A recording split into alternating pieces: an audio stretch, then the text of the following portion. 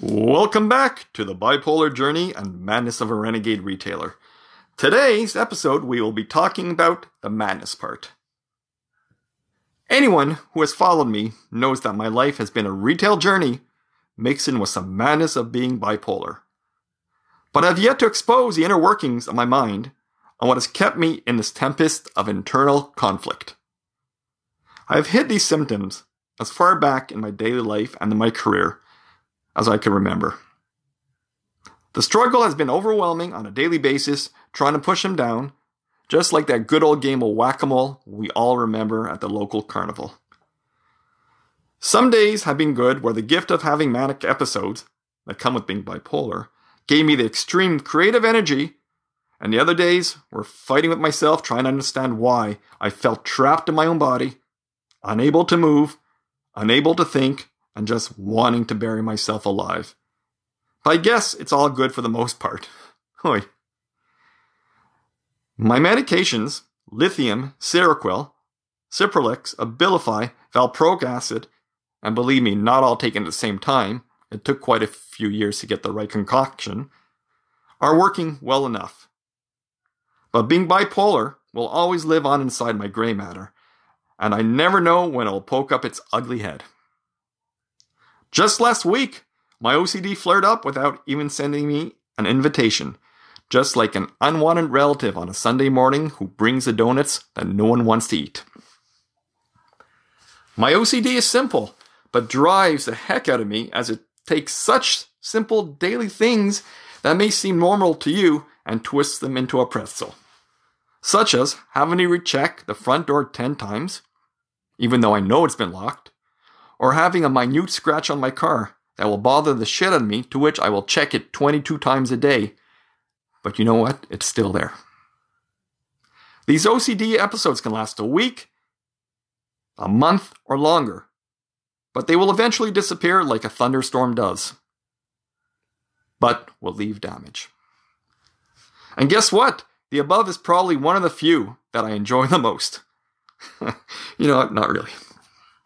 So here are the others that are part of my repertoire, just like an assorted bowl of Fruit Loops that haunt me even when medicated, but have become much better than before. Second guessing my decisions. This can eat away at me and destroy a day, a weekend, ruin a family get-together, and flare up an episode of depression.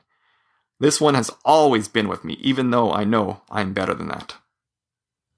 Depression. This butthead of a monster just likes to appear. Well, because you know what? It just likes to. This comes and goes, but I am now better equipped to fight it through medication, exercise, and rerouting my thought process. Going to bed early and trying to get myself over the speed bump of life to make it to the next day. Bella, well, my dog, of course, is extremely sensitive to this, and she'll immediately follow me to bed with her favorite bone and put her face on my head and I think she's trying to strangle me, but no, she's just trying to give me a big hug, a dog hug, which I appreciate more than anything in life. Mania, hypomania. As those that know me know, I like to talk a lot. And sometimes my thoughts race and can seem out of control to others, but not me. This is also known as pressured speech within the bipolar norm. I've been able to control this through recognizing this myself, but I've allowed my friends, family, and coworkers to stop me in my tracks when they see this as happening as well. And they are more than happy to do so. And I appreciate that. Rapid cycling. This is a fun one where each of the above can decide who will take part in a soup mixture that will invade my brain to give me a momentary lapse of reason and just randomly pop its head up. Thank you, Pink Floyd. Take a look at Dark Side of the Moon, guys. It may explain a lot. And believe it or not, for those that know me, social awkwardness. Yep, I actually would prefer to hide under a bed than meeting someone or partaking in a group activity. But when it's showtime, and my internal beast mode turns on. I find this my most amazing skill because I can flip it on and off when need be. Sometimes.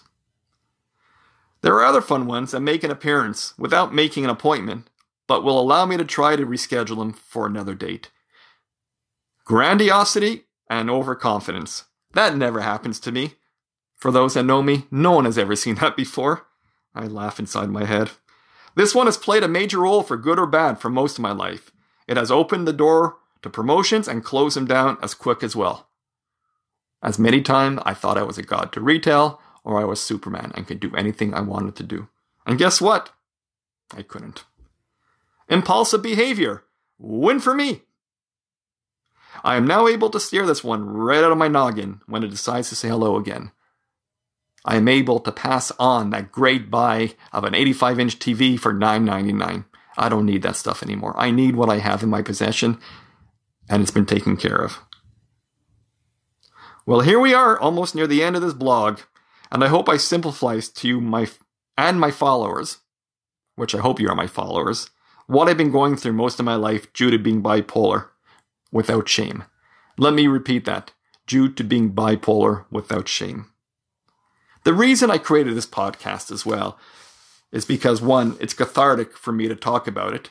Two, I hope it opens your eyes to help yourself and or others who are in the same boat.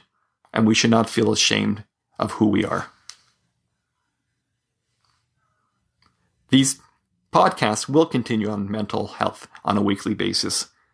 But until then, I do invite you to go check out my blog, which really talks more about it in either in a vlog format, video format on YouTube, or in a written format at renegaderetailer.blog.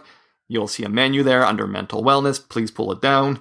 And there are a lot more articles on this, and hopefully some you will recognize either in yourself or in a friend, a peer, or family member. As well, please, I do ask you to comment on these posts to show others that we are not alone in this fabulous world. We just have a speed bump to get over, and as well and as long as we are driving the car and we know where we want to head to, we will be okay. So as always, to end this off, I ask you to please follow my mental health journey and my Retail Madness Marathon by subscribing to my YouTube channel and my blog. And as always, I wish you a phenomenal day, and that is all. Cheers.